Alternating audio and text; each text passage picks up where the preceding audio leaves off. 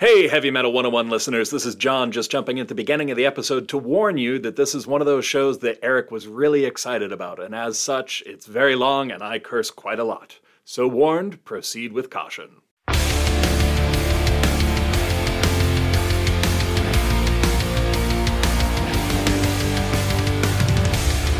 John! John! It's the most wonderful time of the year. Merry Kissmas, my beloved friend. I haven't had enough of this coffee to be prepared for this. Actually, this is an unusually emotional Kissmas for many of us.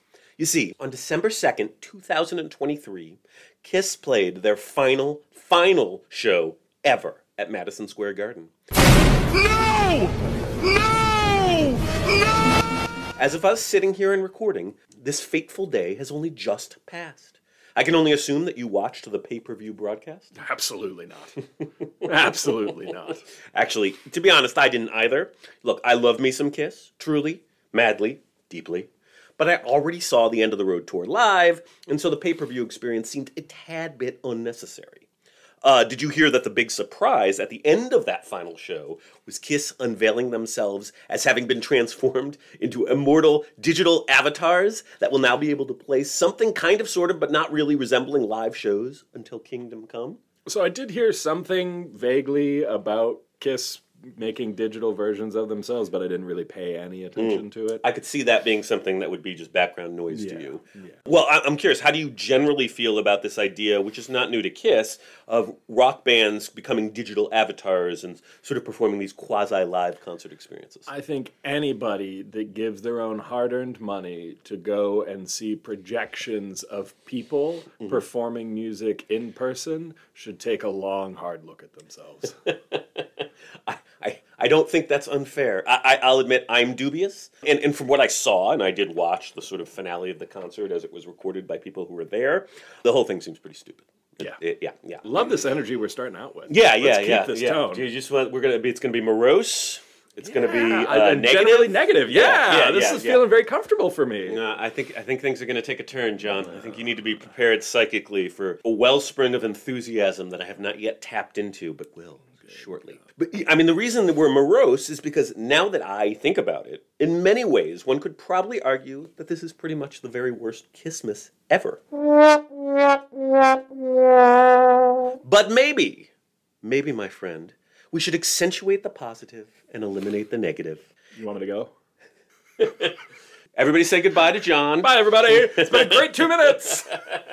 You did nice work, though. It was good. Thank you. It was good. You brought all the John we needed for the that was enough. the show. So instead of feeling sorry for ourselves, I think we should do our part here at HM 101 to celebrate 50 glorious years of history. And to ring in the new year with a fun-filled deep dive into the sometimes extraordinary and admittedly often controversial 1980s Kisscography. John, do you think that all of this will make you feel just a bit better in these trying times in which we find ourselves? I'm pretty sure if I hear one more Kiss-based pun, I'm going to smack my head on the table. Well, John, it sure as hell will make me feel better. And really, isn't that the most important thing? I guess. Yeah. Great! Now, I'm designating this episode as part of our Special Topics in Metalology series. No, that explains it. Now, this means a couple of things. It means the script is like 4 times longer than usual, and the episode's going to be 8 times longer. At least. At least. Strap in, assholes. Now, firstly, it means that I am willing to acknowledge that the 1980s Kisscography is maybe not exactly a 101 level heavy metal topic. Because it's not heavy metal? You're such a fuckwad. Ladies and gentlemen, you heard it here first. John is a fuckwad. You know, we didn't fight during the death episode. This could be the one. I was too, aurally concussed to fight during that episode. Now you're feeling loose and well, because angry. this music has no impact. Wow. Despite what John has to say, this is monumentally important repertoire, but it is perhaps a tiny bit towards the periphery of many of the central storylines of 1980s heavy metal. I admit this. Secondly, as John has already pointed out, most importantly, means we can stretch out a bit. We're going to really enjoy ourselves on this one.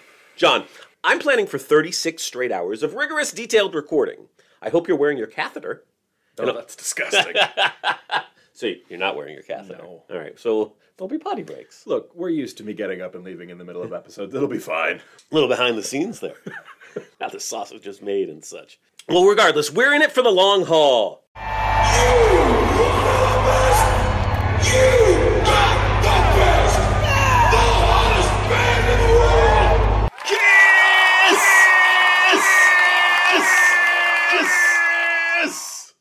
Okay, so longtime HM 101 listeners may recall that Kiss was the single most favorite band of my misspent youth. Aww. And that while I do know that there are many out there, and some in here, who might question their credibility as an authentic heavy metal band, I am personally strongly inclined to put them into that category. John, do you recall all these things? Yes. Yeah, we have discussed this band already. Yet here we are again. Oh, but more so, with catheters.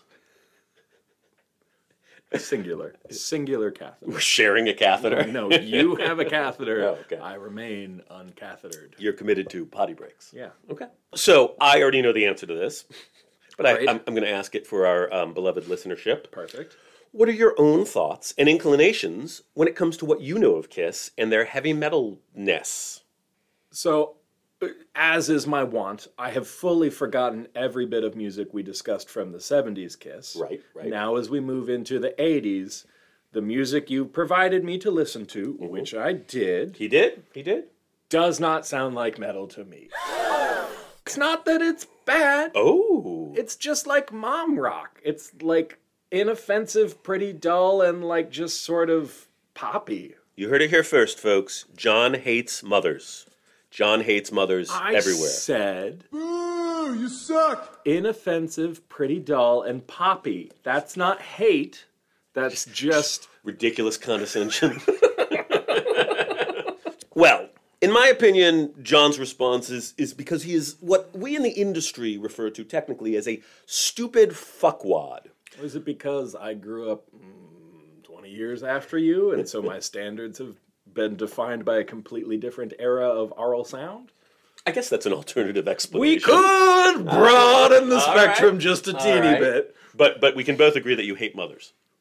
Yes, that's the takeaway from this episode. Okay, all right, good. Well, regardless of your generalized stupidity, I'll be utterly fascinated to get into some of the nitty and the gritty with you. I'm sure you'll change your tune. You'll realize that both Kiss and Mothers are fantastic things. I'm willing to consider coming around on one of those things. Great. We'll Stay tuned to figure out which. The story of 80s Kiss is definitely quite different from the somewhat more well-known story of the classic 70s era of Kiss, which was a time when they more or less ruled the world as near superhuman cultural figures. We did already talk a bit about that era of Kiss back in season number 1. You recall that happening, if none of the specific details. I don't want to spend too much time on ancient Kisstory today, but I do think that a brief recap is called for. And believe you me, ladies and gentlemen, nobody does a brief recap like my pal, John. Brother John, could you preach for us the gospel of Kiss? Kiss. A long time ago, in a galaxy far, far away, the band that would become the great and powerful Kiss emerged out of the ashes of a group called Wicked Lester, which had featured two strapping young Jewish fellows, a singer-guitarist born Stanley Burt Eisen, but better known as Paul Stanley, and a singer-bassist born Chaim Witz, better known as Gene Simmons. With Wicked Lester defunct, Stanley and Simmons were in the process of putting together a new musical project when, towards the end of 1972, Simmons noticed an ad posted in Rolling Stone magazine for, quote, a drummer who was willing to do anything to make it. Enter George Peter John Criscola, better known as Peter Criss. Next up, in January of 1973, guitarist Paul Daniel, Ace Frehley, successfully auditioned to complete the lineup, joining Stanley, Simmons, and Criss, who now officially became Kiss. The innate theatricality of Kiss was on display even in these very early days as the band began to experiment with the kabuki-style makeup, fire-breathing, and elaborate stagecraft during their formative period playing the club circuit in and around New York City. By August of 1973, Kiss became the first band signed to Neil Bogart's new Casablanca record label. Their self-titled debut was released on February 17, 1974. Despite the fact that sales of the band's first 3 albums, Kiss, Hotter Than Hell, and Dressed to Kill, were fairly lackluster, television appearances and non-stop touring helped to grow their reputation and status until Alive, their live album released on September 10, 1975, helped the band to, at last, truly become the hottest band in the world! Lovely work, Daddy-O! Of course, despite the fact that Alive eventually went on to sell over 9 million copies, and that modern critics generally hold it in high esteem, upon its release, our always reliably unreliable buddies at Rolling Stone magazine wrote that Alive was, quote, awful, criminally repetitive, thuddingly monotonous, and mildly entertaining for about 10 minutes. I feel like I would have made a great Rolling Stone critic. You personify the essence of the 70s Rolling Stone music critic. Absolutely. I missed my calling. You did. You were also born, a good 20 years too late. Yeah. Of course, in 2003, that very same Rolling Stone magazine listed it at number 159 on its list of the 500 greatest albums of all time. So, I suppose the moral of that story is fuck Rolling Stone and the stupid horse they rode in on. Right? I mean, yes, we agree, but also just going to take a second here to say 500 albums is too many albums for a greatest list.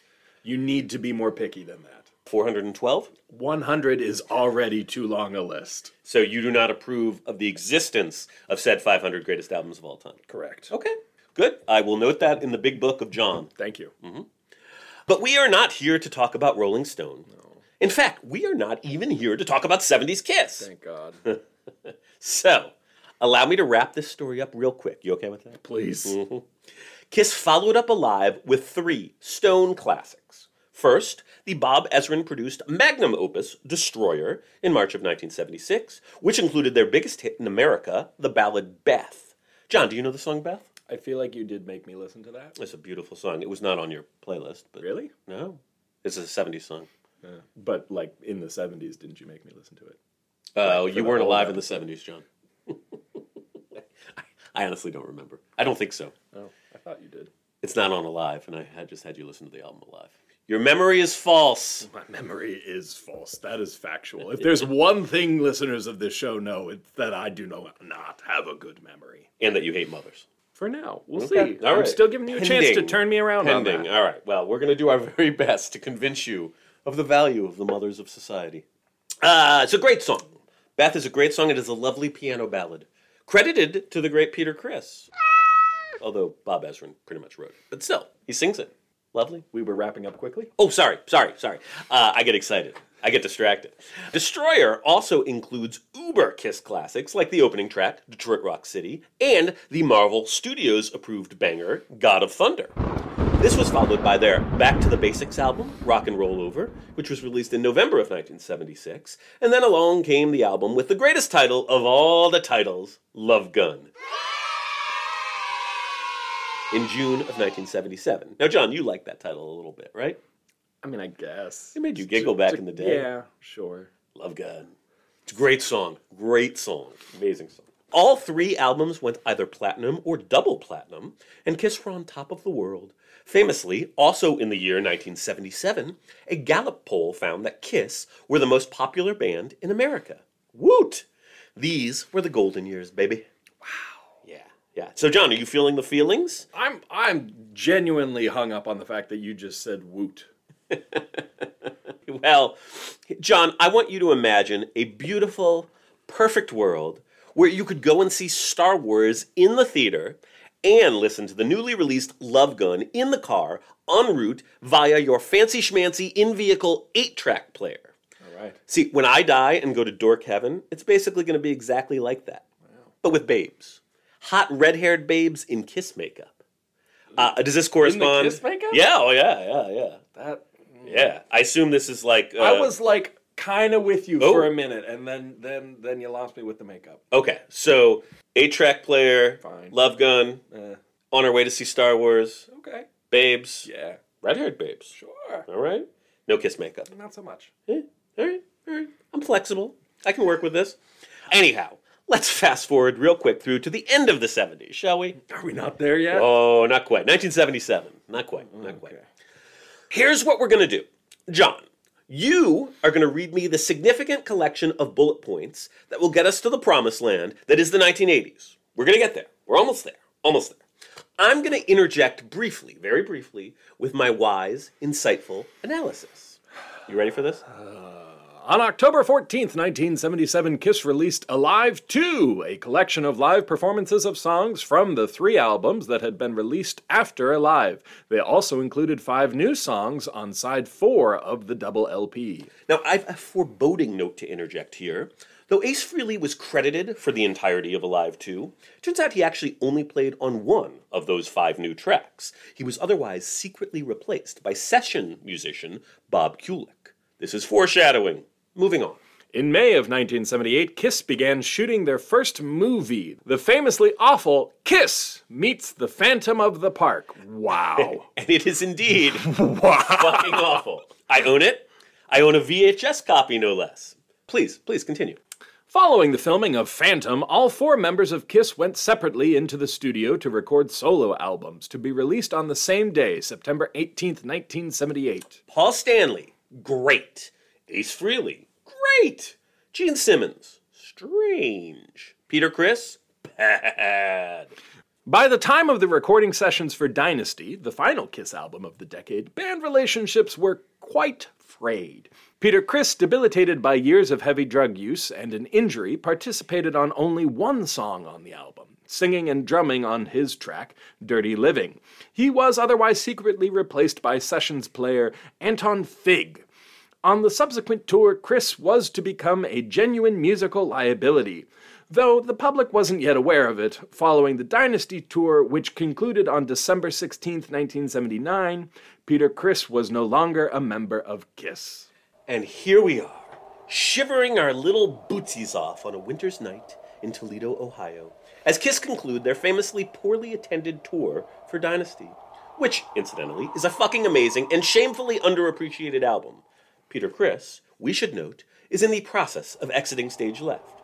You cold, John? I'm just blown away how a tour that included such hits as Toledo could have been poorly attended. Right? Fucking Toledo, dude. Great city. Great state. Ohio. These were chilly times in Kiss camp. Let me tell you. They did a shitty movie, released some not terribly well-received solo albums, aside from Ace Frehley's, which is actually pretty universally beloved. They pissed off many of their most dedicated fans by sprinkling elements of disco across the Dynasty album, which did net them a huge commercial hit, the disco-inflected I Was Made for Lovin' You. But alas, the people who bopped along to that song at Studio 54 simply weren't the same sort of people who went to Kiss concerts or purchased Kiss records. Of course, in the midst of all of this, Peter Criss was kicked out of the band for being a drug-addled fuck-up. Chilly times indeed. Sad and chilly. So, John, are you ready, at long last, to talk about the glorious, complicated, often amazeballs 1980s Kisscography? Woo! Now, this is quite literally the most exciting day of my life. I think I'm plotzing. Are you plotzing? I'm not plotzing. No. All right. Well, let's do this thing. The year was 1980. There was a miracle on the ice in Lake Placid. Some stupid asshole shot and killed John Lennon. Kim Kardashian was born. John Bonham choked to death on his own vomit. It truly was the best of times and the worst of times, no? Is the miracle on the ice different from the miracle on ice? Oh my God. You want me to read it again? Do you believe in miracles? I don't anymore. Yeah, you shouldn't. I You believe like Kiss. I believe in mothers and Kiss and apple pie.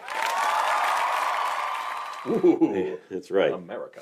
It was into this strange, confused morass that, on May 29th, 1980, Kiss birthed one of the more confused oddities from their vast and storied catalog.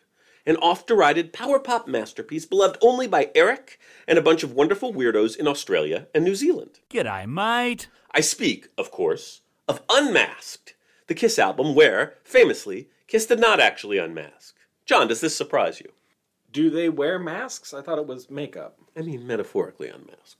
They did not show their makeup-less faces on the album called Unmasked.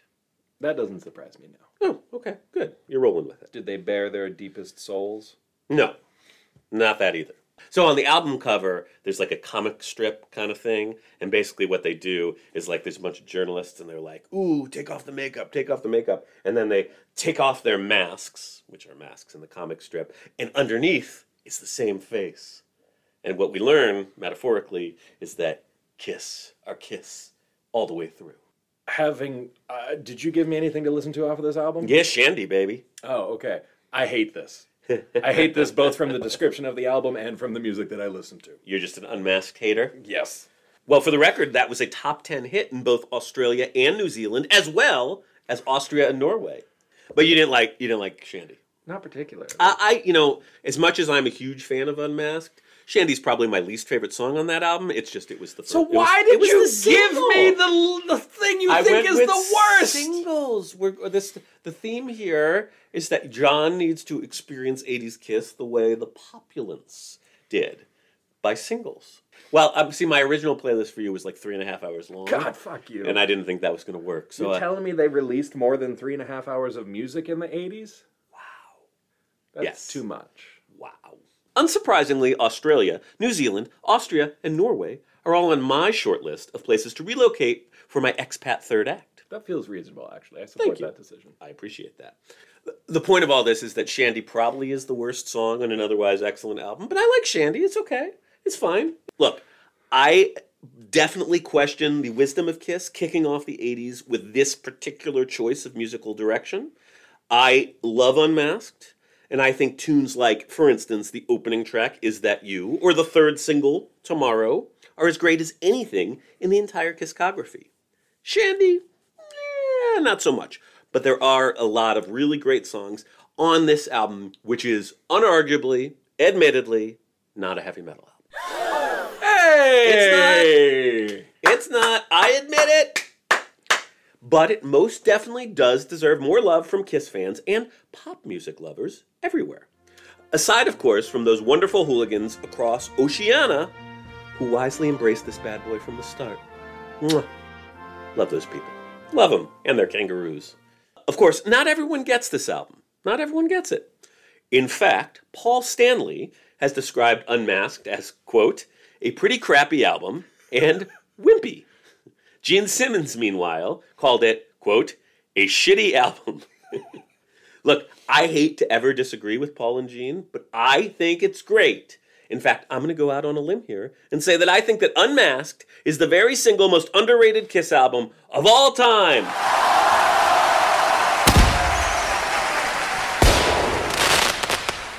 I think we should trust creators.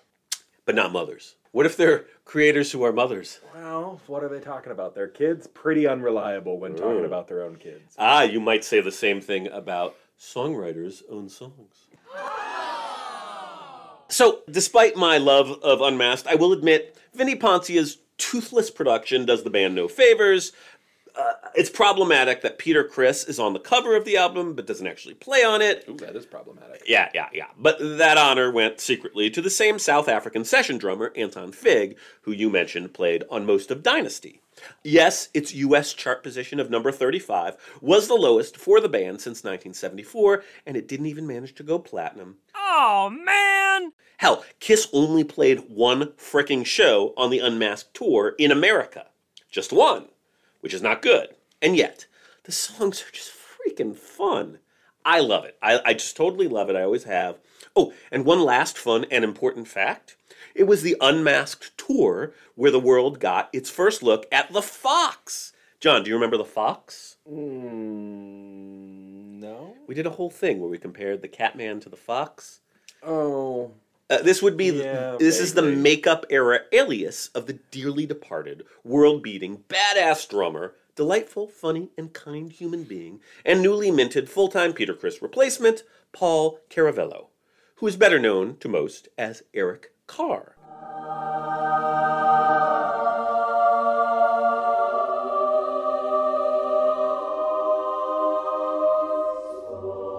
Who first joined up with Team Kiss on this very tour. So that's exciting, right? Sure. Yeah. Okay, so things in the 80s have started off a little weird, but fundamentally awesome. Things are now about to get considerably weirder, and arguably less awesome. John, are you ready to hit rock bottom with Kiss? Sure. Now, I'm curious, are you aware that Rock Bottom is the name of an awesome classic Kiss tune from the 1975 album Dressed to Kill? You know I'm not. Good tune. But I saw that it was in quotes, so I figured that was the joke. Ah, good. Great song. Amazing song. Moving on to that scariest of times. That time when Kiss decided to attempt to improve their waning fortunes via a lushly orchestrated, fantasy-themed, progressive rock concept album. John, are you excited? Maybe a little frightened? I mean, here's the thing is, like, that doesn't surprise me at all. Look at these guys. They're just theater nerds trying to be cool. Yeah, baby. What am I That's if not a why theater I nerd think you trying like to be this. All right. I maybe see a little bit of myself and my heroes from it Kiss. totally tracks, and that's fine, and I'm not mad at you for liking Kiss. I am mad at you for insisting that it's good or heavy metal. Can I just be mad at you for generally just being? Is that okay? That's fair, yeah. Yeah. That Okay. totally tracks. Well, I'm mad at you about that. Look, I'm a little frightened about this whole thing too, but we're going to talk about music from The Elder.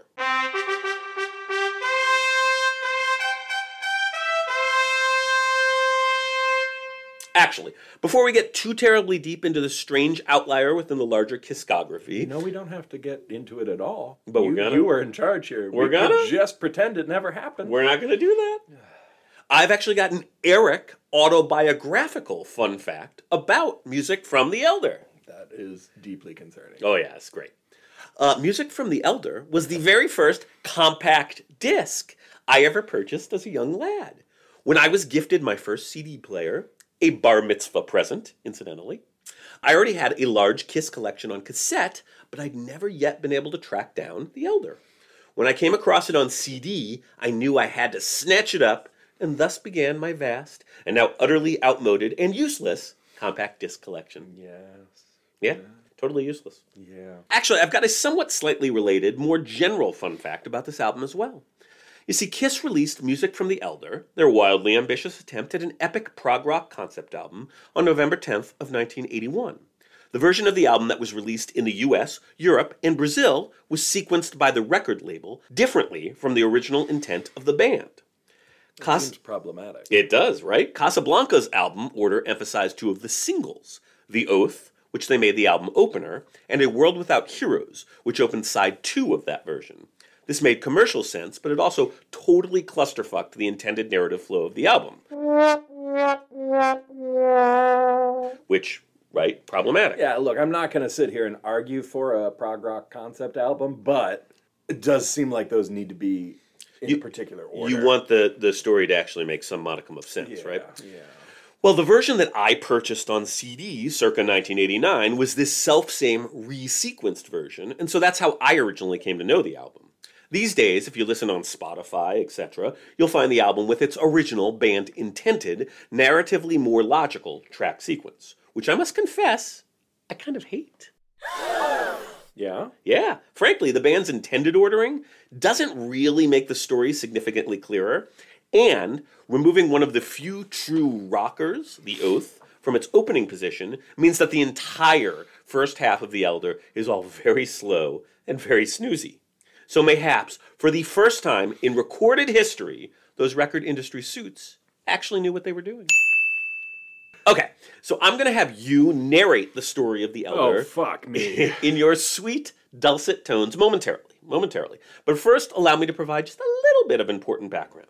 As we've already noted from discussions of Unmasked and the subsequent tour, Kiss were professionally and artistically pretty damn lost in the early 80s. The original plan for this album was to get back to the basics and to create a straight-ahead, badass, hard rock album in order to right the Kiss ship. That is very much not what ended up happening. Instead, Kiss reunited with a then ridiculously coked out of his mind Bob Ezrin, same super producer who had been responsible for all the classic Alice Cooper albums, Kiss's magnum opus from 1976, Destroyer, and, not long before these sessions began, a wee little album called The Wall by a wee little band called Pink Floyd. John, are you a fan of The Wall? I don't think I've ever actually listened to The Wall in Holy its entirety. shit. Really? You've never seen the movie? No. Wow. It is a frickin' masterpiece. Anyhow, instead of said straight-ahead hard rock album, Kiss and Ezrin made the totally, entirely, completely logical decision to create a lavish, heavily orchestrated fantasy concept album, which was originally conceived as the soundtrack for an eventual epic film. This, incidentally, explains why the album was titled Music from the Elder. Of course, that film never happened, and the album went on to become a legendary, artistic, and commercial fiasco of absolutely epic proportions. Go team! John, I wanted you to drink rather deeply from the cup of the Elder, so instead of the singles, in this case, I provided you with the two opening tracks from the band's intended sequence. The brief instrumental orchestral overture titled Fanfare, and the batshit crazy tomfoolery of Paul Stanley's falsetto performance on Just a Boy. Both of these tracks heavily featured performances by the American Symphony Orchestra in material orchestrated by the late, great Michael Kamen. John, please, for the love of God, tell me what you thought of these tracks. I did not like these. Despite the allusions to classical music beloved by us both? Yeah, no. It just, again, it just doesn't feel good. Felt wrong? Yeah. A little dirty? Just like cheap. Cheap. Yeah. Ooh, okay. Just like it felt kind of careless and thoughtless. And did not sound particularly compelling or well constructed. I think they were sort of muddling their way through something that none of them were quite prepared to see through to its bestest completion. Look, this album is so fucking weird. I'll be honest. I actually really liked The Elder when I was a kid. I was then ensconced in that small but not insignificant camp of Kiss fans who think that music from The Elder is shamefully underrated. I really do think it helped to have the hard-rocking The Oath as the opening track. In the intended sequence, it's just everything feels so slow for so long. I mean, those are the first two tracks, what you heard. It's all more than a bit soporific. Ace Frehley was also not a fan. He actually didn't head up to Canada with the band, where they recorded much of the material with Ezrin. He remotely contributed to pretty okay songs, Dark Light and the instrumental Escape from the Island, but he was hardly involved with the project overall. He actually recorded his guitar parts at his house in Connecticut and then mailed them off to Ezrin. It's also worth noting that he was a full-blown alcoholic at this time and is not really in a great place overall. He also was really frustrated by the new political dynamic in the band. Although Eric Carr was now officially a member, he was contractually just an employee and so didn't get a vote on band decisions. As such, Ace found himself regularly outvoted 2-1 by Gene and Paul on all of the band decisions. Alas, Ace's days were numbered, and he would be officially out of Kiss by December of 1982. Incidentally, John, this is pretty much the same process by which you recorded your parts for our Halloween Spooktacular. So should I be concerned about your alcoholism and or future with the HM101 podcast? Well, were you dissatisfied with my work? No, it was excellent. I think we're going to be fine. Oh, good. How's your drinking? I mean, more than years recently. Is that why you're so angry at moms? No, I don't think so. Okay. So the linchpin of this whole The Elder thing is the whole concept album thing. That is to say, this is a collection of songs that are intended to work together in service of a larger narrative story. As such, I think we should learn just what that story, as created by the demon himself, Mr. Gene Simmons, was. So John, are you ready to tell us a story? Oh boy. Okay, everybody, grab your popcorn and or perhaps a nice cozy blanket. It's HM101 story time. When darkness gets too strong, a hero is born to restore the balance. Our story begins with the boy, who is to be recruited and trained by Morpheus, a representative of the Council of Elders, who, it should be noted, are a part of the mysterious Order of the Rose, whose mission is to combat evil. When we meet the boy, he is uncertain of his abilities and frightened of failure. Over the course of the album, he gains confidence, faces off, I guess, with the dreaded Mr. Blackwell, escapes from an island, apparently, and eventually reminds us that users are losers and losers are users, so don't do drugs. Or something. Regardless! We definitely know that at the end of all of this, Morpheus is optimistic that the boy is now ready to begin his odyssey, which does lead one to wonder what the fuck it was we've been doing over the course of the past 42 minutes of runtime. Great work, JM. Basically, as should now be clear, the concept is a complete clusterfuck. And while I've listened to this album hundreds of times, That's concerning. I still don't have the foggiest fucking clue what it's really more all about. concerning. Which leads me to another fun fact. While most of the Elder is credited to members of Kiss and Bob Ezrin, no less a personage than Lou Reed, nay, of the Velvet Underground, and creator of super annoying pop hits like Walk on the Wild Side, was called in to lend a credited writing assist on 3 of the album's tracks. Dark Light, the single A World Without Heroes, and Mr. Blackwell. John, are you a Lou Reed and or Velvet Underground fan? Not particularly. Yeah, I can take him or leave him. But he's definitely not someone I think one would expect to pop up on the creative team for the most famously hated Kiss album of all time. What a world, no? This is just so confused. It's when things like this happen, you have to wonder how no one along the way just stopped and said, what the fuck are we doing? On that note, it will probably come as no surprise that Kiss didn't actually ever tour in support of this album. They performed just 3 promotional gigs. One on a TV show called Fridays, one on good old Solid Gold, and a lip-synced trio performance, Sans Ace Frehley, at Studio 54. So the album did not manage to achieve even a gold certification in the US. It peaked at, for Kiss, an extremely anemic number 75 on the pop charts. And yet, our good friends, best friends, really, at Rolling Stone magazine Oh boy. had some surprising things to say about this album. John, would you have a positive review to would this? you like to hear what the always reliable critics at Rolling Stone magazine thought about music from the Elder? I'm deeply concerned about what you're about to read to me. Critic J.D. Considine wrote, quote, "Their new songs are catchy. The performance is respectable, and despite its concept, music from the Elder is better than anything that the group has recorded in years." Now then he does go on to say some less nice stuff, but he closes strong. Quote, "For all its Marvel Comics predictability, however, music from the Elder comes off quite well." Rolling Stone, they've been loudly getting it completely fucking wrong since 1967. God love them. Now by contrast, of the Elder, Gene Simmons said, quote, "As a Kiss record, I'd give it a 0. As a bad Genesis record, I'd give it a 2. Paul Stanley described the Elder as, quote, "probably the biggest misstep of our whole musical career. It was everything that was wrong with us. It was pompous, contrived, self-important, and fat." Wow. How about them apples? Okay. Yeah, very, very honest self-reflection there. Yeah. I don't disagree, although I think there's a lot to like. There is value to be found here. I mean, I think Gene Simmons alluded to it. It's an interesting prog artifact. It's not a successful Kiss album. So, John, these were the dark days, but I do believe I see a light up ahead. There is glorious hope on the horizon. Are you ready for Kiss to finally get their shit together and to at last find new life, artistically and commercially, in the 1980s? I guess.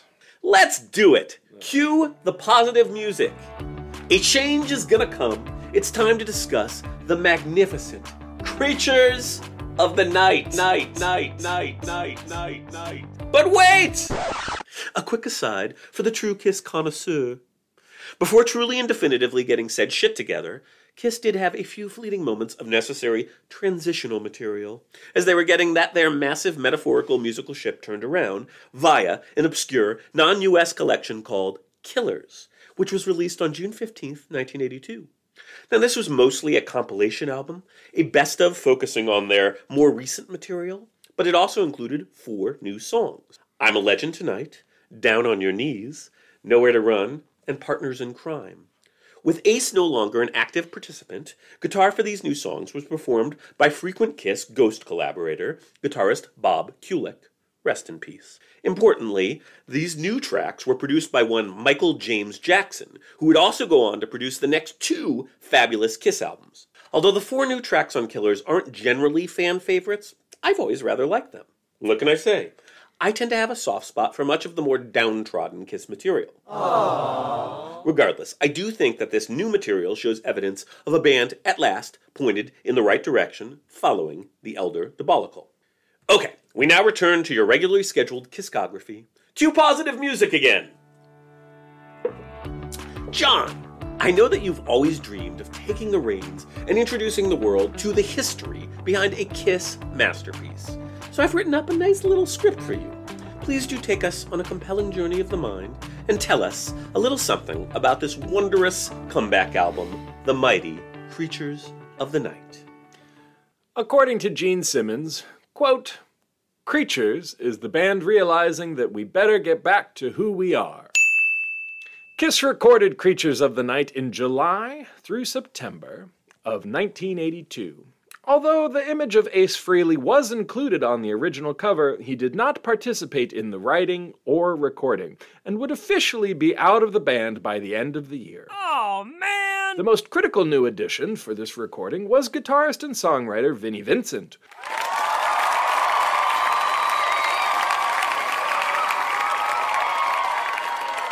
who was at first just hired in a session musician capacity.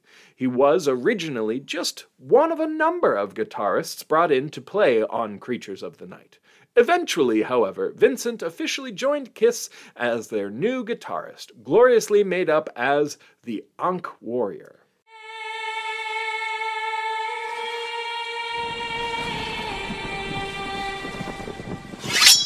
Now that's exciting!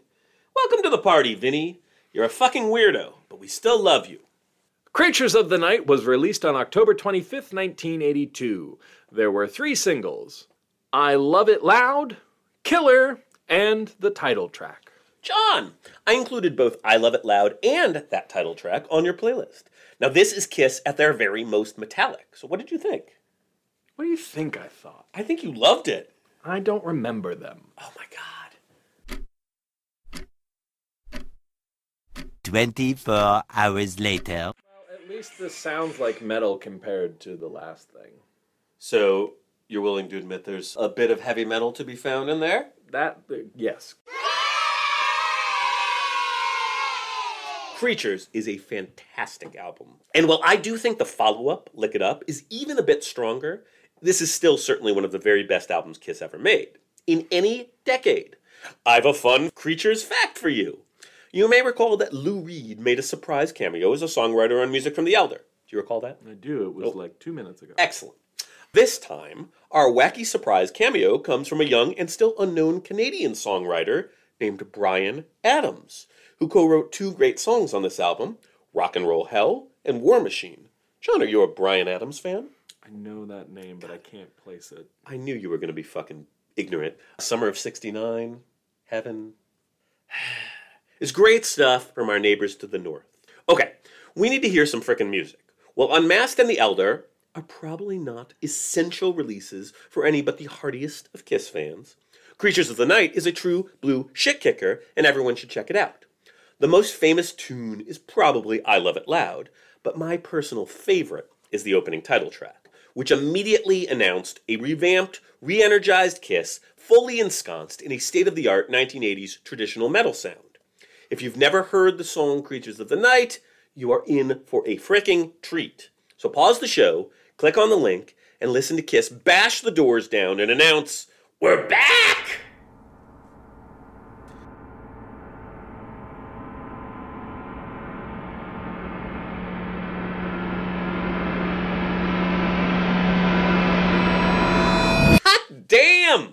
I fucking love that song. I love this whole album. But here's the thing about Creatures of the Night. It is pretty universally beloved by Kiss fans, and it most definitely righted that ship artistically. But commercially, things were still a bit askew. The album did manage to go gold, but that was it. It only peaked at number 45 on the US charts. That's much better than its predecessor, but not quite legit comeback-type business for a band of Kiss's prior stature. Additionally, while Kiss did tour this album, that tour was famously something of a bust. There were a lot of half-empty arenas, and even some shows canceled due to slow sales. There also, apparently, were lots of 80s religious types protesting out on the road and claiming that Kiss stood for Knights in Satan's Service. And saying that the band should be boycotted. John, do you think that Kiss are an evil force in league with Satan? No. Pretty funny. Satanic panic. Yeah, this was a time where people could be scared of Kiss. Alas, it had become clear that making great music alone wouldn't quite be enough for Kiss to fully make it back into the spotlight. So John, whatever do you think a bunch of magical supermen in clown makeup could do to shake things up and finally find new commercial life in the 1980s? Please don't tell me they tried to make another movie. No. Paul and Gene knew what they had to do. And in June of 1983, Kiss played their last shows in makeup in front of 137,000 screaming fans in Brazil. A new era was dawning. There was an electricity in the air. Okay, onwards. We rejoin our story on September 18th, 1983, when Kiss shocked the world, appearing in public without makeup for the very first time on MTV. John, in order to recreate some sense of this glorious moment, I present you two images. The first is the original Kiss lineup in makeup at the height of their powers. Beautiful, right? Those are choices. Yeah, you like that? Big, bold choices. Oh, so beautiful. Well, the second features the 1983 lineup, newly shorn of their superhero duds and kabuki-style makeup. You ready for this glorious revelation? Sure. Here goes. John, how does all of this make you feel? Does a Kiss without all of their 70s-era accoutrement still have the ability to wow you? Or is this simply a bridge too far for you? These look like sad people. They do not look healthy. I've realized the 80s had an aesthetic, and they are not out of that aesthetic, but these two in the middle look medically unwell. And this person looks angry and lost. So basically, it might quite reasonably be argued that the dudes from Kiss didn't look particularly great in the highly colorful 80s glam regalia and drag-esque makeup as found in that particular photo. Is that fair? Yeah. And yet, the unmasking publicity alongside the release of album number 11, Lick It Up, were just what the doctor ordered. Kiss were back, baby, and suddenly in the very thick of the 1980s pop/traditional metal pack. Huzzah! Let's talk about this fabulous fricking album, shall we? Okay. Yeah. My God, do I love this album. Although true old-school Kissites may snicker, I think a good faith argument can readily be made for Lick It Up as top-down the very best album Kiss ever made. Boo! You suck! Regardless, it is most definitely the sound of a Kiss reborn, reinvigorated, and now fully a part of the popular heavy metal explosion of the early 1980s. It is also their first album officially released on a new label, Mercury. A fresh new start. Everyone needs a fresh start now and again, no? Sure. Yeah, Kiss sure did. Mind you, this is the Kiss that I came of age with, and this is probably one of the reasons I am so very committed to the notion of Kiss as a heavy metal band. Haters, be damned. Or maybe that's too harsh, but haters should definitely be put to bed without their supper, or at least without a second portion of dessert. But I digress. Anyhow, Kiss released Lick It Up on September 22nd, 1983, just 3 short days after the televised unmasking. Vinnie Vincent was kind of sort of an official member at this point, more on that vague status later. So to be clear, Kiss in 1983 was Paul Stanley, rhythm guitar and voice, Gene Simmons, bass and voice, Vinnie Vincent, lead guitar, and Eric Carr, drums. And all 4 of these dudes were actually correctly featured on the Lick It Up album cover. A cynic might note that, excepting the solo albums, this is the first Kiss album cover to accurately represent who was actually playing on the album since Love Gun back in 1977. Yikes! That said, John, do be sure to keep an eye on that lead guitar slot. It's going to prove something of a moving target. Frankly, playing lead guitar in 1980s Kiss was rather like teaching defense against the dark arts at Hogwarts, School of Witchcraft and Wizardry. I get that joke. Good! I thought you might. It's a joke of the 21st century. So this beautiful gem of an album was again co-produced by Michael James Jackson, alongside Paul and Gene, who will be hereafter taking increasing control of album production, for better or worse. There were 2 singles, the title track, which is an iconic classic and live staple, and All Hell's Breaking Loose, one of my own personal favoritist Kiss songs, which includes an amazing riff, which was actually written by drummer Eric Carr, and features Paul Stanley doing arguably the best rapping of his storied career. Now, John, I didn't include Kiss rap on your playlist because I figured you'd be a total dick about it. I did, however, include the song Lick It Up. What do you think about that one? So, this doesn't sound as metal as the last album. Yeah, I think that's fair. Lick It Up is the very first step, particularly that song. The album as a whole is actually pretty heavy, but is the first step going from this traditional metal of Creatures of the Night to like a clear glam metal / things that John doesn't think, or a lot of people don't think of as heavy metal in this day and age. And therefore shouldn't be discussed on this podcast. But the album as a whole actually is a heavy metal album, I think. That would be difficult to argue. Well, it'd be particularly hard if you only heard the one track that was apparently not metal. I am happy to pause this recording process so you and I can sit and listen to the I just feel entirety like of the as album. the curator of my knowledge, you're making it harder on yourself. You might say I'm setting you up to fail, John. I feel like it's really setting yourself up to fail because you're the one that gets stressed out by me arguing with I'm not you. stressed out! Look, I love that song. Although I really do think every track on this album is great. It's certainly one of the most complete Kiss albums ever. There's just no real weak links. It would also be the last Kiss album for quite a while to include a fully artistically engaged Gene Simmons. If any of our listeners are curious about where to start with exploring the music of 80s Kiss, I would say without reservation that this is the place. John, you were curious about that, right? I was so curious about that. So this is the place. Frankly, there are others who might argue for Creatures of the Night, which is also really excellent, but I do, personally, think that Lick It Up is the best Kiss album of the 1980s.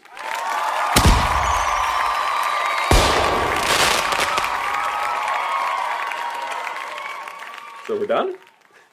No. So, but you're saying it's all going to go downhill from here. Yes. That is correct. That was a pretty short peak.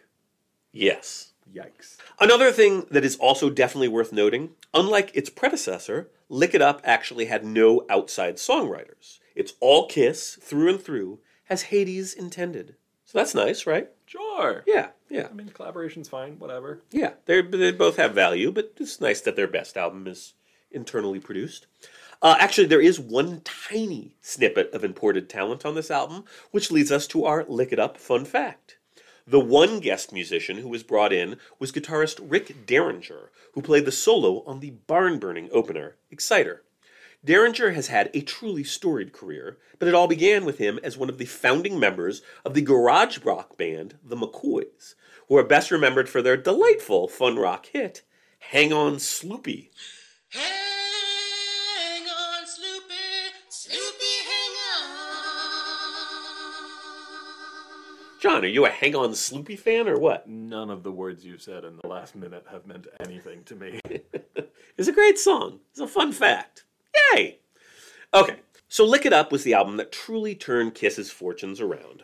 Both singles got a ton of airplay as goofy, post-apocalyptic MTV videos, and the album charted all around the world, went gold almost instantly, and eventually returned the band to platinum status. Kiss were back, baby, and I think a good faith argument could be made that the theoretically official edition of Vinnie Vincent, who co-wrote 8 of the 10 songs, had a whole lot to do with it. And yet, there were issues. see, John, Vinnie Vincent was and is a fucking crazy lunatic. Were you aware of this? No. Indeed. He is legendarily nuts. For reasons that have never been entirely clear, Vincent never actually signed his contract to be in the band. Additionally, throughout the Lick It Up tour, he managed to repeatedly piss off the rest of the band by consistently extending his guitar solo spots in live sets well beyond the planned duration. That's funny. Yeah. Eventually, this led to backstage fisticuffs between Vincent and Stanley, and an on-stage incident in March of 1984 when Vincent randomly broke out into an arbitrary, shredding guitar solo right in the middle of the set's finale. This was the point of no return, and Vincent was either fired or quit, depending on who you ask. Now, John, does this story get your wheels spinning? Are you going to just start randomly speaking virtuosically in the middle of one of our episodes until I'm forced to fire you? No. What would I like? I don't know, just like reciting poetry with great elegance. That could be fun. Yeah. I'll think about it. Okay. Anyway, the Vinnie Vincent era was over after 2 great albums. Sigh. But we continue onwards. Shall we resume our peek beyond the mystical curtain of the past and see what came next for our beloved heroes? I guess we must. Enter Mark St. John. Briefly. Vanishingly briefly. Oh, and also welcome to the beginning of the era of what I like to call Paul Stanley's Kiss. During which time Gene had his head pretty dang far up his ass, and Paul was truly the only one left to steer the HMS Kiss through choppy mid-1980s pop metal waters.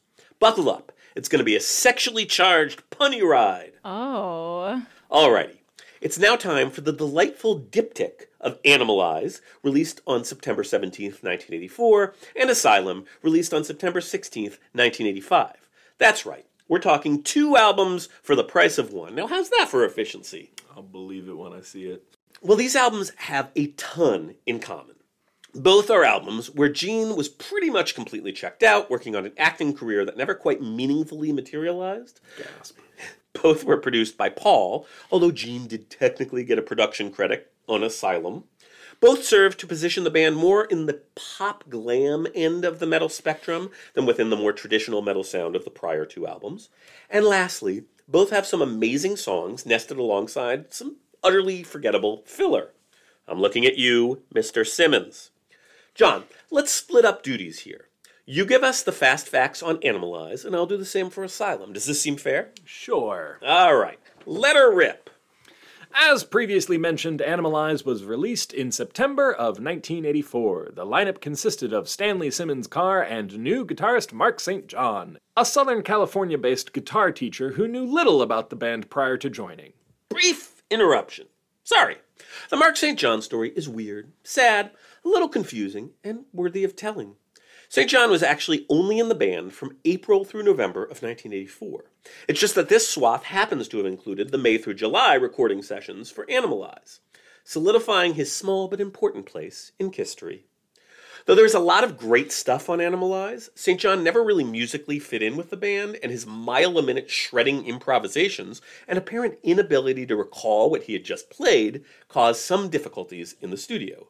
More importantly still, during this time, St. John developed Rader's syndrome, a rare form of joint arthritis. This led to him needing to be temporarily replaced at the outset of the subsequent Animalize tour by a soon-to-be important character named Bruce Kulick, the brother of longtime Kiss session ace Bob. More on him shortly. When St. John was at last up to it, Kiss made an effort to have him join up with the tour, but it simply never quite worked, and he was replaced permanently by Kulick on December 8th, 1984. Now, for the curious, Kiss actually released a recording of one of the few St. John live shows as Kiss Off the Soundboard, live in Poughkeepsie, New York, 1984, in April of 2023. The sound is a bit rough, but it is an important and interesting historical artifact.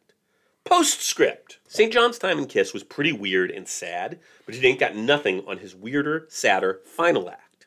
On September 14th of 2006, St. John was arrested for possession of drug paraphernalia, attempted destruction of evidence, and resisting arrest.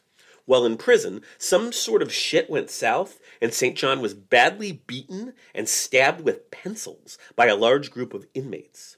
His health never seems to have truly recovered, and he died shortly after being released from prison on April 5th, 2007, of what was formerly listed as a brain hemorrhage caused by an accidental overdose of methamphetamine. So, yikes, right? Yeah. Ugh. Rest in peace, Mark. Okay, sorry. Please continue with the much more pleasant Animalize background info.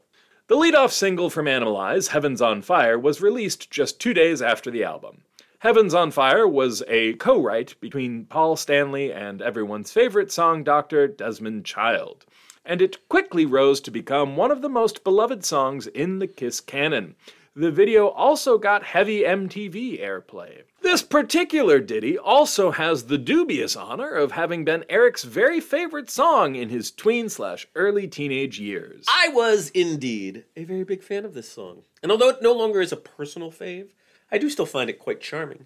John, what did you think of Heaven's on Fire and its famously accidental opening yodel? It's pretty generic. You're pretty generic. Yeah, sure, but I don't try to make money by selling myself to the mass public. You sell yourself sexually to individuals. No. Mostly moms. No. Is that why you hate moms so much? We can talk about it. You can open up to us. We're all friends here. So you don't love Heaven's on Fire? It's a little generic. Fine. It's an It 80s. sounds like any of the hundreds of other songs written during that decade that were just, like, fine. I think it's a little beyond fine. But I get it. It's of its time, I guess. Now, said yodel is the subject of yet another fun fact. So much fun today. You see, the opening yodel was actually just a warm-up exercise Paul was doing between his first and second vocal takes. It just happened to get caught on tape and to flow absolutely perfectly into the opening riff, and so they kept it. Serendipity, no? Sure. Well, if nothing else, this listening experience really should make you feel tremendously bonded with 13-year-old Eric. You're a lucky man, John. Anyhow, I'll let you finish now. I promise. On the strength of passionate fans like young Eric, Animalize charted all around the world, peaking at number 19 in the US and obtaining platinum certification. All this just goes to show that Kiss didn't need Gene Simmons to remotely give a fuck in order to still manage to put together a legit hit album. Mind you, this is a Kiss release with such delightfully titled Gene-penned numbers as Burn, Bitch, Burn, featuring lyrics including such poetical musings as, quote, I want to put my log in your fireplace. So there's that. I thought you'd like that one. That's a good line. Animalize was produced by Paul Stanley, and he really was 100% the captain steering the Kiss ship at this point. And now, my turn. It's Asylum time, baby. In case you've lost count, this was lucky album number 13. As I've already implied, Asylum is very much a sister album to Animalize. Both are particularly Paul-centric, and both are a bit transitional, as we see Kiss in the process of moving from the traditional metal of Creatures and Lick It Up towards an ever glammier pop metal style.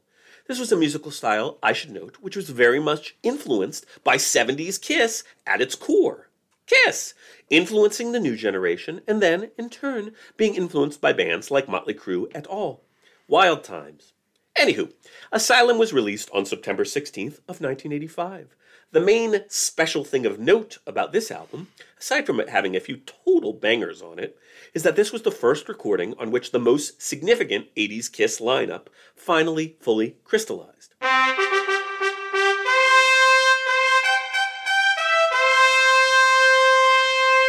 Bruce Kulick, who had quietly done some session work on Animalize before replacing Mark St. John on that tour, officially joined up as the new lead guitarist, a position he would hold all the way up until the original lineup reunion in 1996, which, never fear, we shall not be discussing today. Thank God.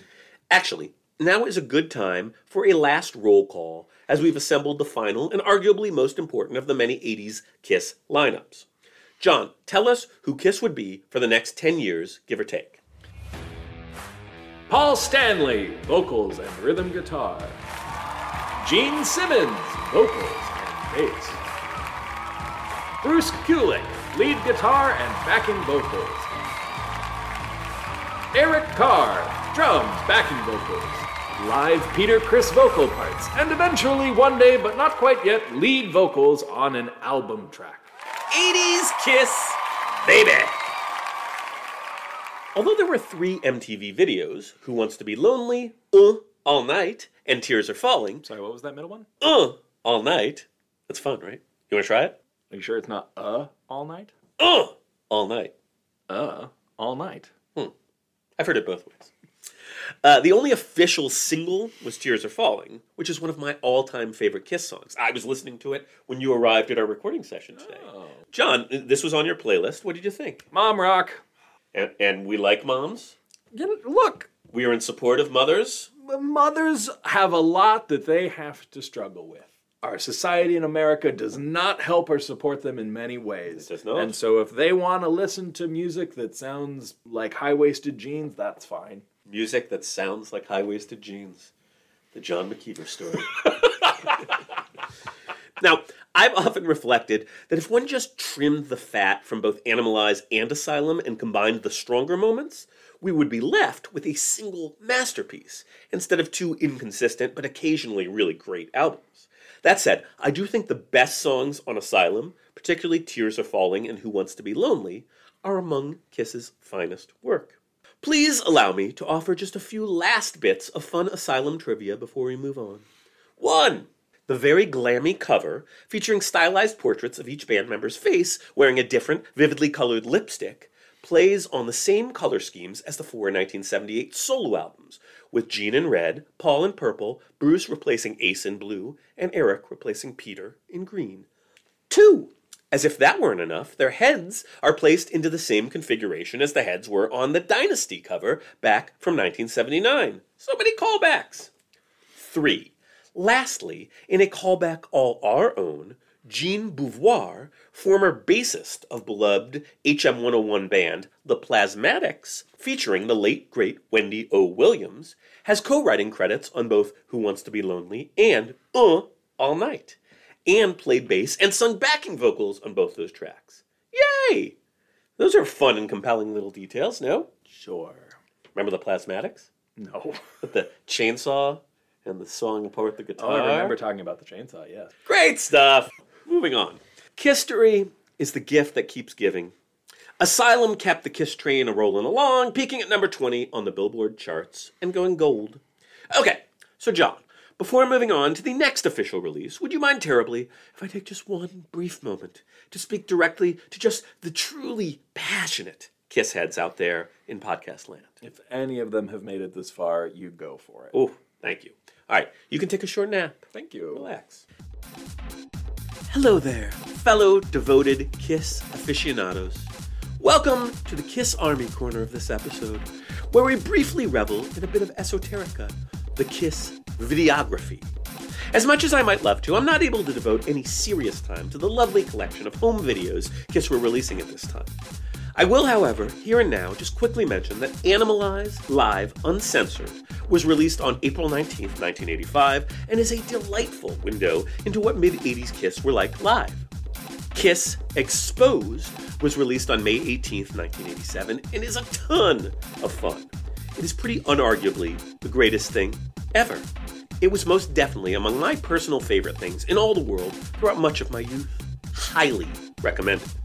And lastly, Crazy Nights, the video collection, was released on June 6, 1988, and is simply a collection of 3 MTV videos from that album. As such, it doesn't really accomplish much of significant interest for the modern Kiss fan with YouTube access, unless you happen to be an avid collector of physical media. Okay, so ends Kiss Videography Corner with Eric. John! Wake up! Oh, hey, sorry. Casual fans and haters, we're back. You can take the earmuffs off as we get back into the waning years of the 80s Kisscography. So let's get crazy. Let's have ourselves some crazy nights. John, does that sound like fun? You gotta love crazy, crazy nights. Which is true whether you're talking about the Kiss album, Crazy Nights, the classic Kiss song, Crazy, Crazy Nights, or just any really delightful fun night spent palling around with my good buddy John. Aww. You know, HM101 fans, people try to take my soul away. But I don't hear the rap that they all say. They try to tell us that we don't belong. That's all right. We're millions strong. This is my music. It makes me proud. These are my people, and this is my crowd. Woo! John, have these words of wisdom, which were originally penned by Paul Stanley and Adam Mitchell, inspired you? I mean, it's Inspirational. pretty like Moving. high school diary quality level of emotional content. Why do you gotta hurt? These, of course, are the lyrics to the lead-off single, Crazy, Crazy Nights, from the album Crazy Nights, which was released on September 21st, 1987. Now, this is another somewhat controversial album in the Kiss catalog. That's catalog with a K, of course, about which I have some fairly controversial, that's controversial with a K, of course, as well, opinions. John, from where we sit, Kiss are about to go the full Monty, re-pop metal, synthetic 80s production, and full frontal keyboards. Do you think you can handle this epic pop metal explosion?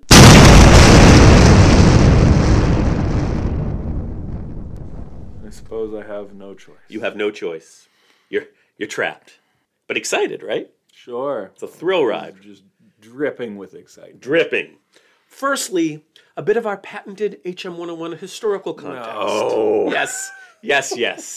Yes, indeed. Paul Stanley, in the 1995 book Kisscography, relays an instructive Fuck incident you, Paul. Fuck you. from this period.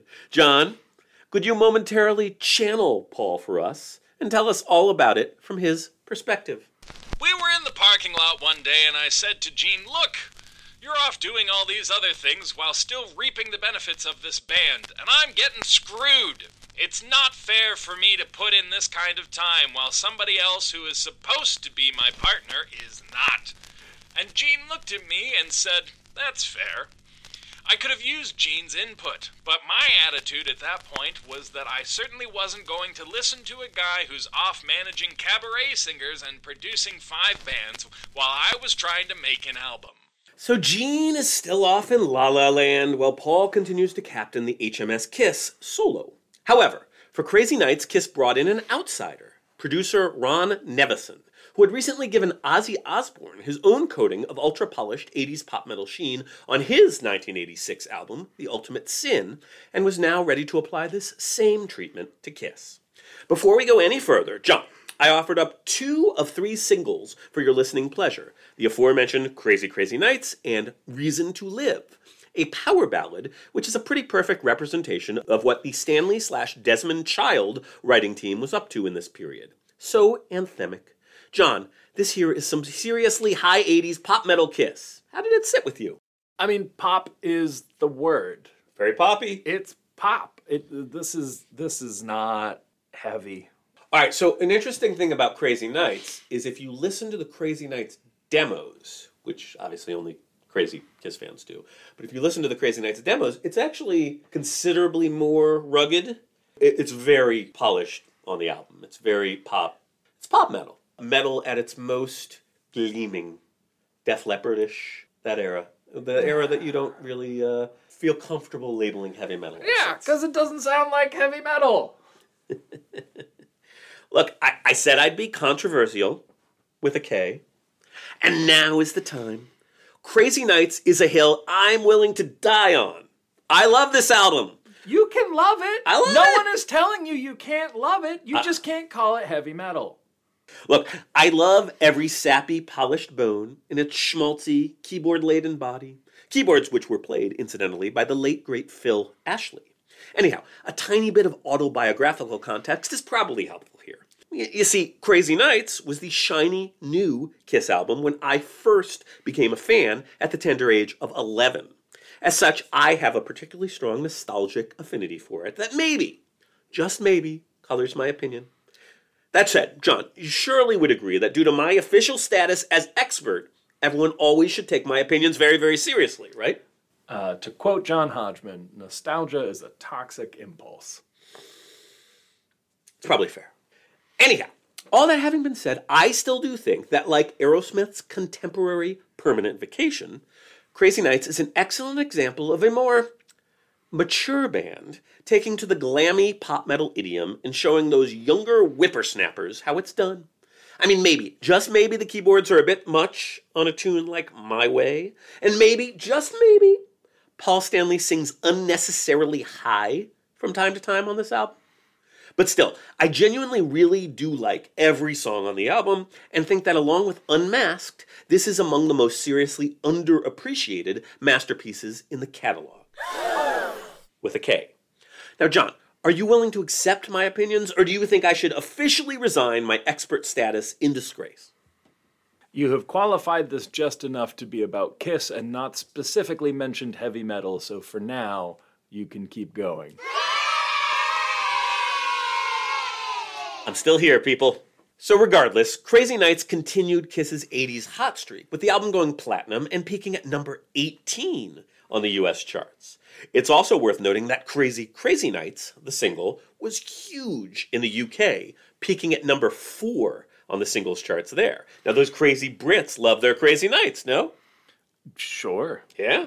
That and calling savory foods pudding. Mm-hmm. God love them. Mm-hmm. So Kiss were rocking and all is well. It's probably fair to note here that Kiss fans do tend to grumble that there was something of a half-assed quality about the Crazy Nights World Tour, which featured shorter sets and smaller stagecraft budgets than Kiss were usually known for. This was something that would be fully rectified on their legendary, massive, subsequent World Tour, which just happened to coincide with the very first time I saw Kiss live, which was September 13th, 1990. So that's nice for me. Also, I still have the freaking t-shirt I bought at the concert. How cool is that? John, when was your first Kiss concert? I've never seen Kiss. Such a wasted life. Okay, then. This is the final push. I'm not going to talk much about the greatest hits album, smashes, thrashes, and hits. I'm not. Because I know that John is going to get super grumpy if I don't put him down for a nap soon. Still, just a couple quick, important facts about that before our big finish. Smashes, Thrashes, and Hits was released on November 15th, 1988, and contained a mix of 80s hits and remixed 70s classics, as well as a lovely new version of the song, Beth, sung by Eric Carr. It also included 2 new Paul Stanley songs, Let's Put the X in Sex, and, parentheses, You Make Me, close parentheses, Rock Hard. Oh. John, how do you like those titles? They both suck. Unsurprisingly, I must confess to having a great deal of affection for both of those tracks, even though they aren't generally much beloved by Kiss fans or by the band members themselves these days. Have you noticed that the theme of this episode is you liking things that everyone else hates? I have noticed that, yes. Does that not give you pause to reconsider? It makes me feel like a tiger trapped in a corner. Just ready to burst out with Kiss enthusiasm. Ugh. Kiss-thasm. Shut up. You stop that. You cut that from this fucking episode. Now, according to Paul Stanley, quote, I think the new songs written for that blow. I think they really suck. I thought you'd like that quote. I feel like you and Paul Stanley would really get along. I feel like Paul Stanley and I might be friends, yeah. Well, me, I think they're both a lot of fun. But I think by now, we have firmly established that I tend to have a soft spot for many of the ugly ducklings found in the Kiss catalog. That's the kindest way anyone has ever confessed to having bad taste. I am what I am, John. Particularly worth noting is that Smashes, Thrashes, and Hits went double platinum, peaking at number 21 on the Billboard charts. Apparently, a lot of people were enthused by the idea of a compilation which included the best of 70s and 80s Kiss. I know that I was, and I remember enthusiastically purchasing a cassette copy at a music store in lovely downtown San Francisco right around the time it came out. Okay, enough. John, you've been a real sport today. This is a lot of Kiss for any mere mortal, let alone a weak half-man such as yourself. How you holding up? What is my other half? Duck. I've got some good news for you. We're now at our final stop on this crazy, crazy ride. Hey. Let's welcome in the final Kiss release of the 1980s, Motherfucking Hot in the Motherfucking Shade.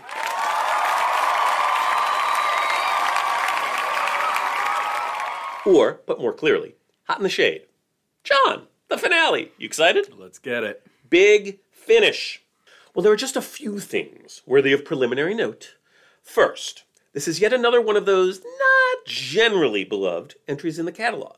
Surprise, surprise. While most Kiss fans do seem to remember this tour really fondly, I think that the general fan consensus on this album could be summed up as follows. First, the good. Hot in the Shade is the sound of a band that was clearly in the process of righting the ship artistically and correcting course after the arguably overly polished pop/glam of their most recent outings. Also, Gene Simmons was finally engaged once again, and this does show in the quality of his songwriting herein, which is the best it had been since Lick It Up. Also, we finally get an album track sung by Eric Carr, who sounds great singing lead on the penultimate track, Little Caesar. Now, I could be wrong. Is that about pizza? It is not. Well, it is not. Missed opportunity. It really is. Grand tie-in would have been great for everybody. Now, I could be wrong, but I do think most Kiss fans would agree that those are the positive attributes of this album. And now my stab at the fan consensus negative. Hot in the Shade is way the fuck too long. There are 15 songs spread over nearly 59 minutes. No matter how you slice it, not all of those songs are of equal quality, and this could have been a much stronger album with some judicious editing. John, do you feel like you have a deeper understanding now of what members of the Kiss Army, generally, tend to think about Hot in the Shade? From 0 to 1. Good! Okay, so here and now I will confess that this album does hold a tremendously special place in my heart Oh my God, we are all shocked. as my Kiss album. My new Kiss album. You see, Crazy Nights was already out when I became a Kiss fan. And while the release of Smashes, Thrashes, and Hits was exciting, at the end of the day, it really was just a compilation.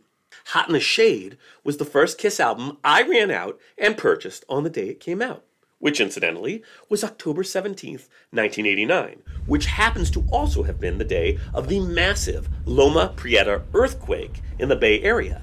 Fun fact, I was actually listening to Hot in the Shade for the first time when the earth quite literally moved. Anyhow, there was an extended period of time when this was my favorite album in the world, and I could hear none of its flaws. These days, I'm able to listen considerably more objectively, I doubt that. and it no longer ranks among my favorite Kiss albums. That said, I still do very much enjoy most of this album. Hell, I even like what is most definitely one of the most derided Kiss songs ever, Read My Body, which prominently features Paul Stanley rapping a bunch of deliriously goofy sexual literary puns. That sounds awful. Oh, that so sounds good. truly awful. I do, however, also think that it is too long, and I don't particularly care for either of the final two songs. The much-loved Little Caesar. Not about pizza. No, not about pizza. Eric Carr really does sound great on it. I just don't much care for the song. Would you like it more if it was about pizza? I would. And the not terribly memorable faux Van Halen-esque Boomerang, which closes the album. Still, Hide Your Heart, Betrayed, Silver Spoon, King of Hearts. There are a ton of songs here I absolutely adore. How about you, John? What did you think of Hide Your Heart and Forever? Two of the singles from Hot in the Shade, which I included at the end of your magical playlist. So, I mean, in the sense that it is less keyboard-centric, it is less pop-y, Yeah. and the sound is slightly more towards what you would classify as metal things, but the songs still feel pretty, like, to me. Like, all night? All right. Well, I can actually offer fun facts about both of these songs. Oh, boy. A double fun fact. Great. You ready?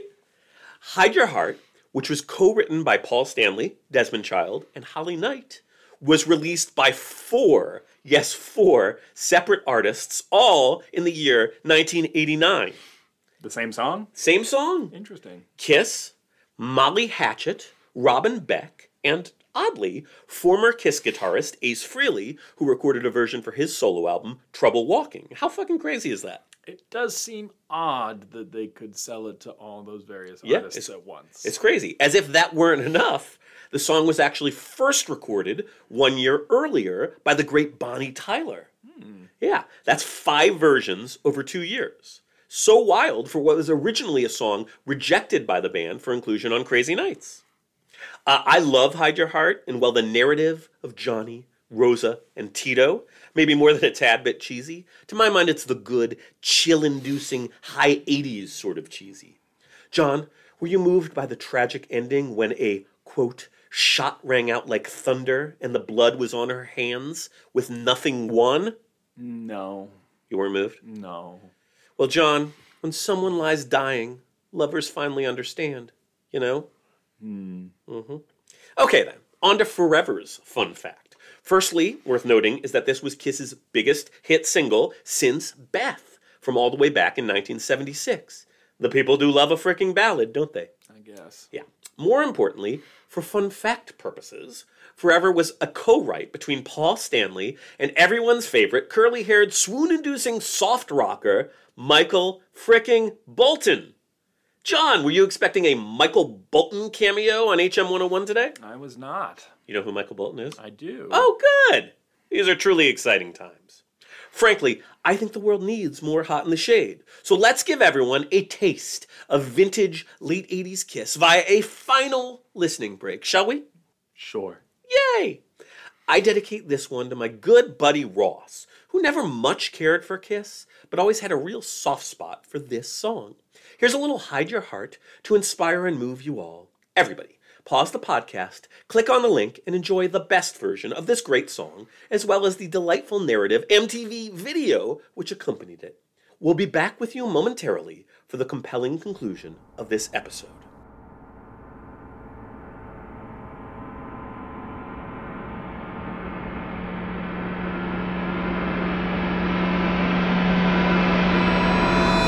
What can I say, John? I'm just a sucker for a good non-lexical vocable in a pop song.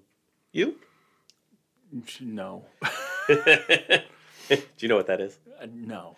Okay, now for those of you not in the know, a non-lexical vocable is the sort of nonsense syllable we often associate with Christmas carols. Tra-la-la, for instance. Or in this case, hey, hey, hey, do-do-do-do, do-do-do-do-do.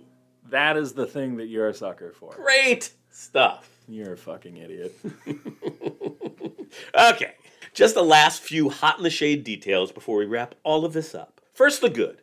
Hot in the Shade peaked at number 29 on the US charts and was certified gold.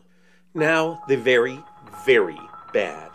Sadly, this would be Eric Carr's final album with the band. He was diagnosed with heart cancer in early 1991 and died on November 24th of that year.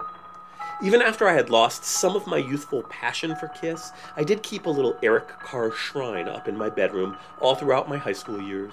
He was, and still is, sorely missed. Interestingly, Hot in the Shade also featured a modest contribution from current Kiss guitarist, replacement spaceman Tommy Thayer, who co-wrote and played on both Betrayed and The Street Giveth and The Street Taketh Away. Maybe more importantly, in the MTV video for the opener, Rise to It, in the opening sequence we see Paul Stanley and Gene Simmons applying the legendary Kiss makeup for the first time since the Creatures of the Night tour. This was really just a little tease, but the original lineup, fully made-up reunion, was just 6 short years in the future, and I think a good faith argument could be made that the excitement that this little scene generated was perhaps the very first teeny tiny step in that direction. But that, my fine feathered friend, is a story for another day. John, how's it hanging, my friend? To be or not to be. Whether 'tis nobler in the mind to suffer the slings God, and arrows of it's outrageous happening. fortune, Stop. or to take arms against a sea of troubles and by opposing. You're and fired!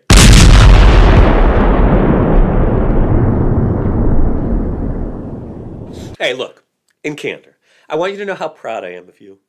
We've talked a whole lot of Kiss today. You've done some real top-notch co-hosting. You about ready to wrap this thing up? Let's do it. I think you've earned it. Why don't you quickly tell the nice people where to contact us so they can request future... Wait, there's no bow on the episode? It's just that guy died and then we say, okay, we're done? I think a loving memorial to Eric Carr is a fitting bow at the end of the episode. If it makes you feel better, the subsequent album, Revenge, would be one of the most beloved in the entire Kisscography. Hell yeah. But that's in the 90s. I see.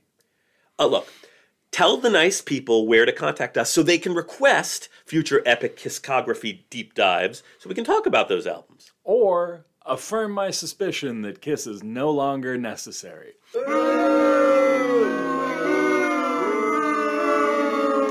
If you've got anything at all on your minds which you might like to share with us at Heavy Metal 101, you can do so either via email at heavymetal101podcast@gmail.com or via our social medias where we can be found on Facebook, Twitter's not what it's called anymore, Instagram, and TikTok. X. Yeah, but I don't want to say that either. Yeah, fuck that. Twitter. Tweet us. I mean, just don't. Just everyone don't be on Twitter or X. Just don't engage with that platform. Threads, maybe.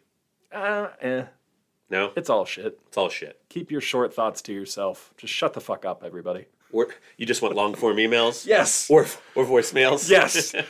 I respect that. You can find direct links to all of our social media pages in the show notes. Also, if you haven't done so yet, please consider writing a review or giving us a rating on the platform of your choice.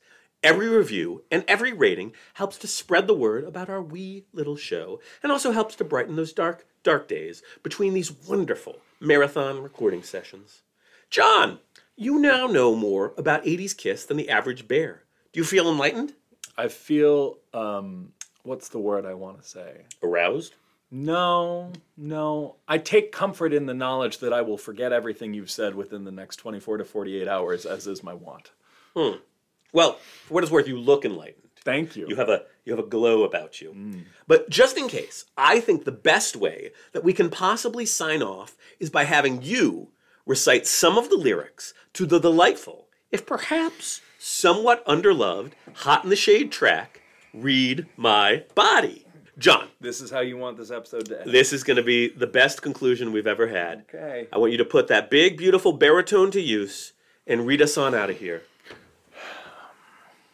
Would you want to know what I'm thinking about? Do you wonder, do I want to make you scream and shout? Shout it out. Would you like to see what's in my brain? Does your curiosity make you insane? Woo, insane. Baby, you're just wasting precious time, and if you want to know what's on my mind, read my body. Are the letters big enough? Read my body. Do you like the book of my love? Read my body. Turn the page. Get to the good stuff. Read my body. My body, yeah.